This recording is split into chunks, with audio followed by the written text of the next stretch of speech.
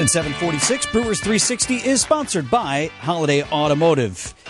In for Craig Counsell today, we have Dominic Cotroneo, host of Brewers Extra Innings. Yeah, the West Coast roadies, the skipper doesn't want to get up at 5:46 West Coast time, Dom, so we'll take you. I mean, I think I can speak for Craig. I can do my best Craig Counsell impersonation for you guys. Let's do that. All right, so Skipper, you got the Dodgers here on the West Coast, and you got a 3.5 game lead in the Central. How does this series shape up for you? They're a good team, and you're gonna play a close game, and it's gonna be a tough time to score runs. That's Craig Counsell for you. There you go. You should have started with they're a good team. Yeah. Okay, but seriously.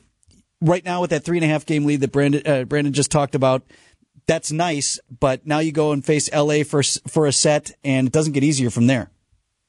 No, and this is a kind of I don't want to put people to say like this is a make or break week for the Brewers, right?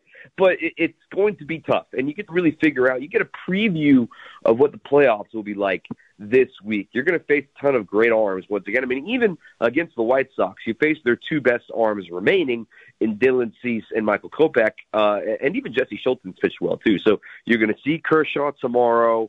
You're going to see Lance Lynn, who has pitched phenomenally since he moved over to the Dodgers on Thursday. And then you'll probably get Max Scherzer over the weekend against the Rangers. They haven't confirmed yet, but probably this is what you kind of get a little litmus test here. It is still August.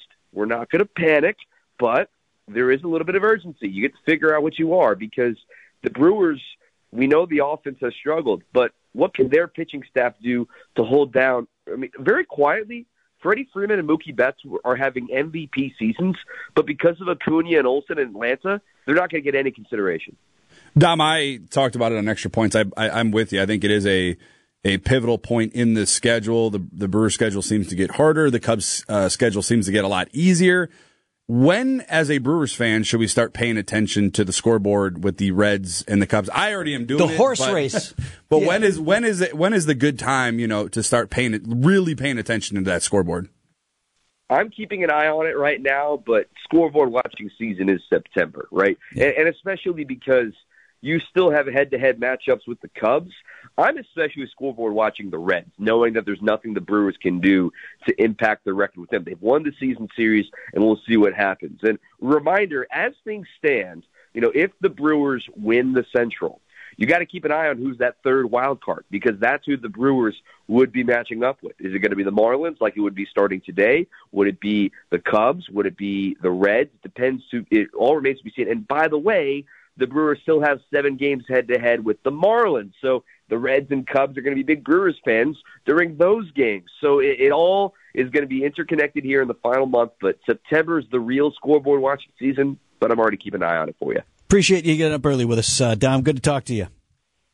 Always fun, guys. Thanks. 9:10 first pitch in L.A. for your Milwaukee Brewers. 7:50 on Wisconsin's Morning News.